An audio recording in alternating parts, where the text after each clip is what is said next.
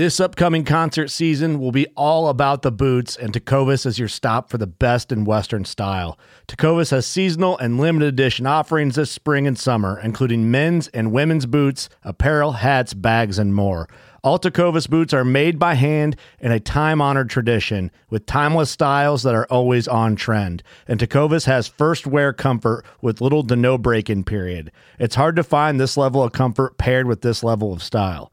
Stop by your local Tecovas store, have a complimentary drink or two, that's WCB style, and shop new styles. The smell of fresh leather and friendly staff are at your service. Many stores even have leather custom branding to make your boots truly personalized. And with regular live music and events, there's no in-store experience like it. If you can't make it into a store, just visit tecovas.com. That's TECOVAS.com.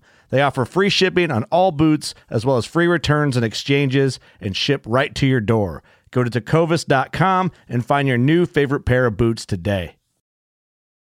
Fishing like a local isn't just about catching fish. It's about connecting with the environment and the people who call it home. It's about hearing the stories and traditions that have been passed down for generations and sharing unforgettable moments with the people you meet along the way. Fishing like a local is having an experience that stays with you forever. And with Fishing Booker, you can experience it too, no matter where you are. Discover your next adventure on Fishing Booker. Welcome to DSC's Campfires with Larry Weissug, the unique blend of hunting, conservation, and the outdoor lifestyle, delivered in an entertaining, informative fashion that only a veteran outdoorsman can do. DSC Campfires is brought to you by DSC, Conservation, Education, and Hunter Advocacy.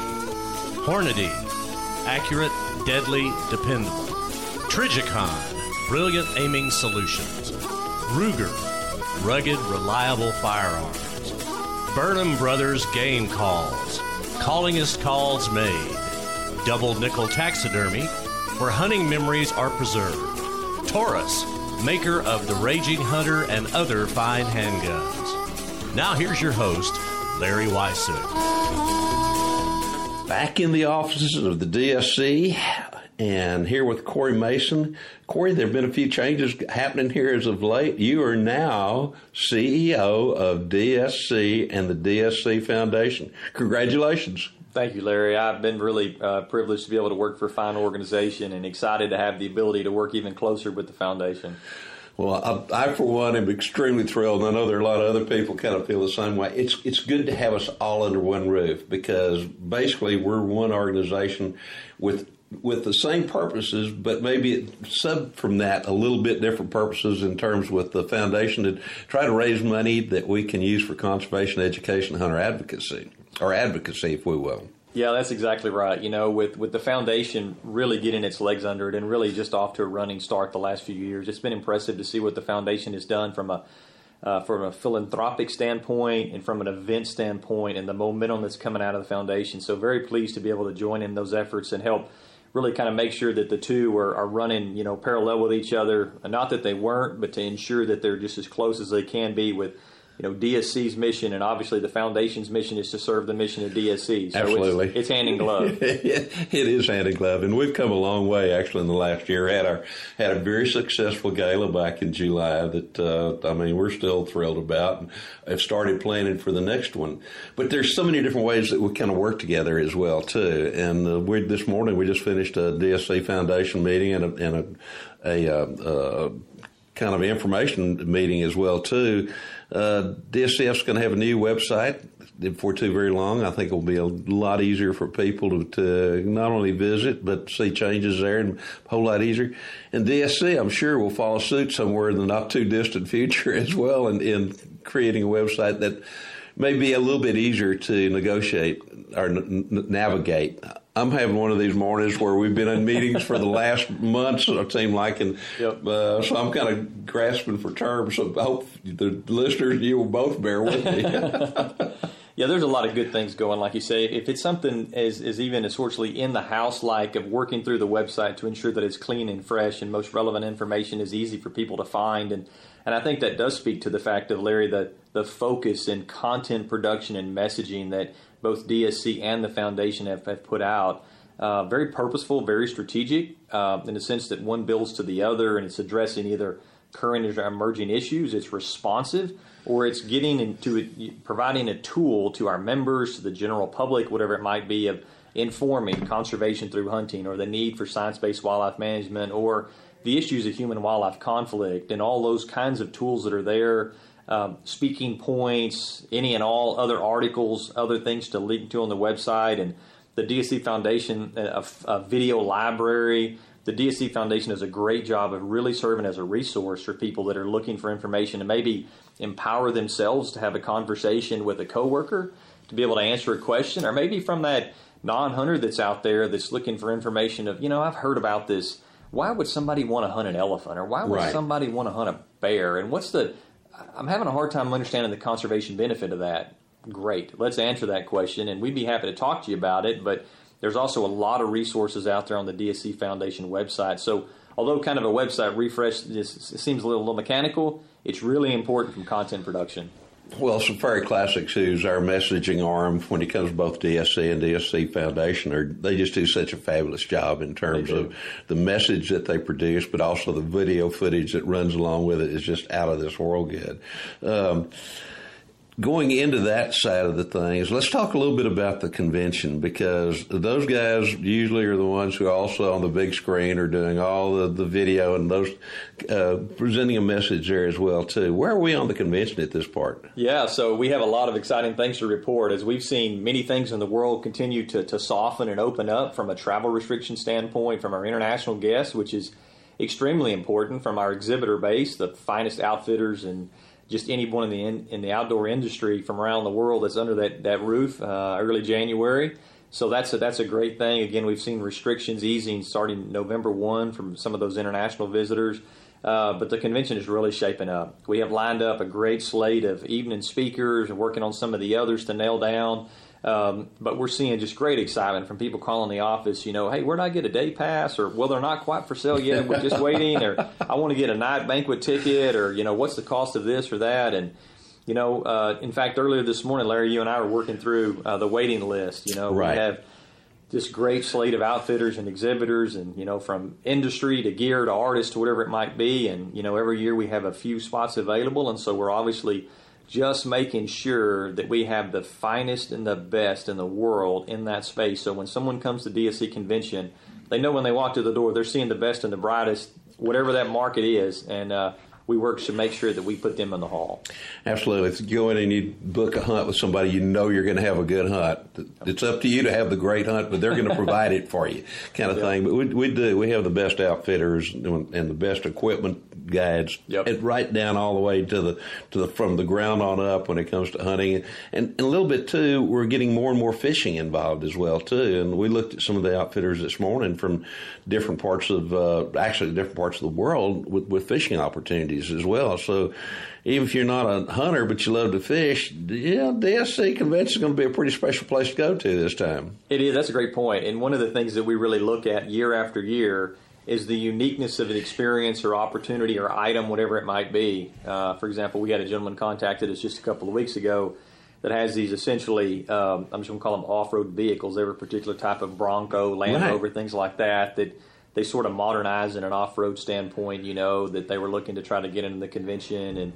And we have some really specialized pieces of equipment that are already there. And then it's some of these unique experiences, like you say, if it's a shark fishing expedition or if it's a really unique hunter, it may not be a hunter or fishing trip at all, but it's a wilderness experience. It's a stargazing trip in southern Africa. I mean, any and all of that is all under that DSC roof, and it is really something for everybody, and we say this all the time, but we truly mean it. It is truly an environment, though, that is built for the family as well. The family aspect in this is amazing, because to me, I'll go to the convention and it always amazes me the generation that we see, or generations that we see. Everything from great-granddads and maybe even great-great-granddad and grandmothers, all the way down to the little babe in arms kind of thing. And I love seeing the kids come through, and they come through, and you can just see them, their eyes are open wide, and they go, ooh, oh my gosh, kind of thing.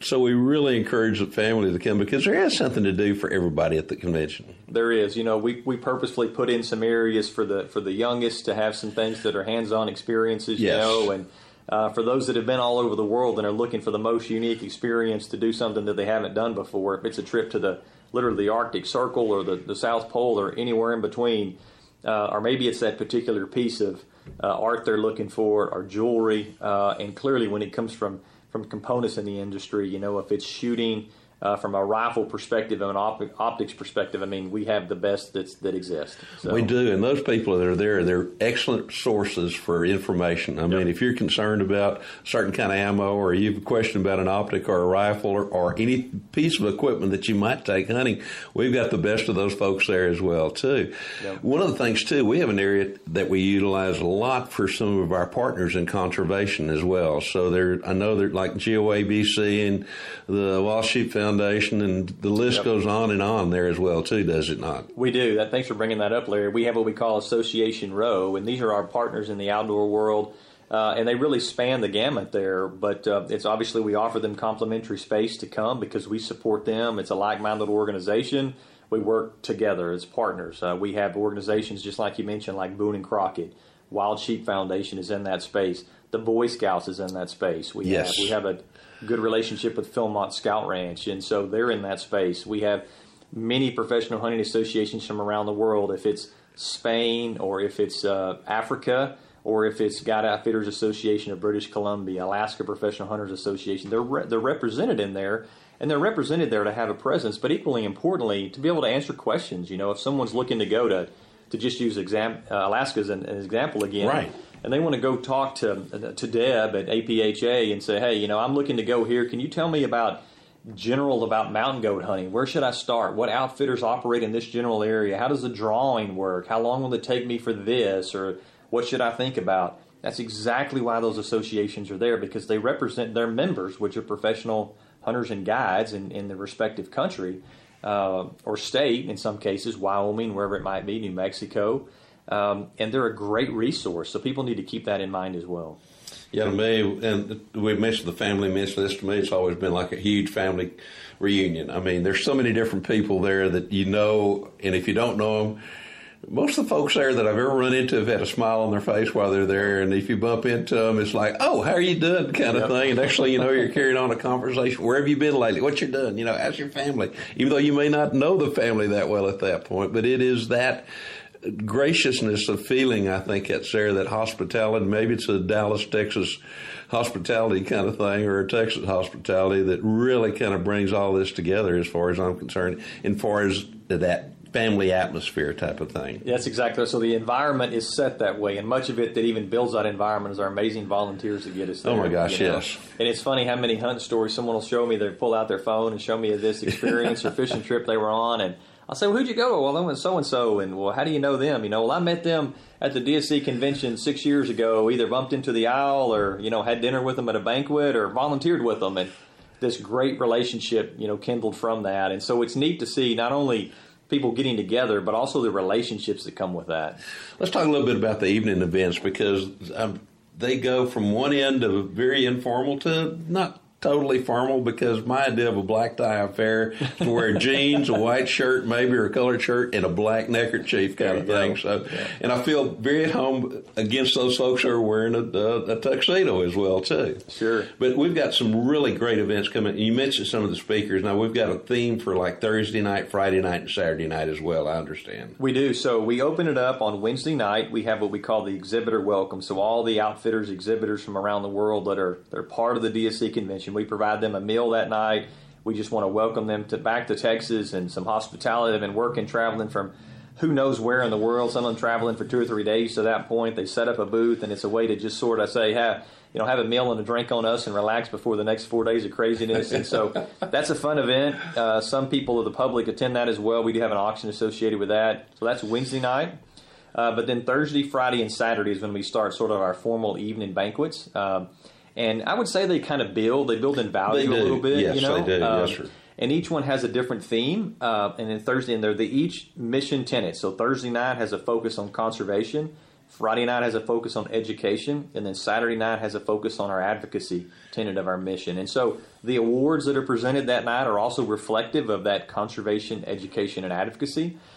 We do have our speakers selected for those night banquets, and we're going to start off on Thursday night with the president of CIC from Europe that will be sort of setting a tone from a conservation perspective from a global scale.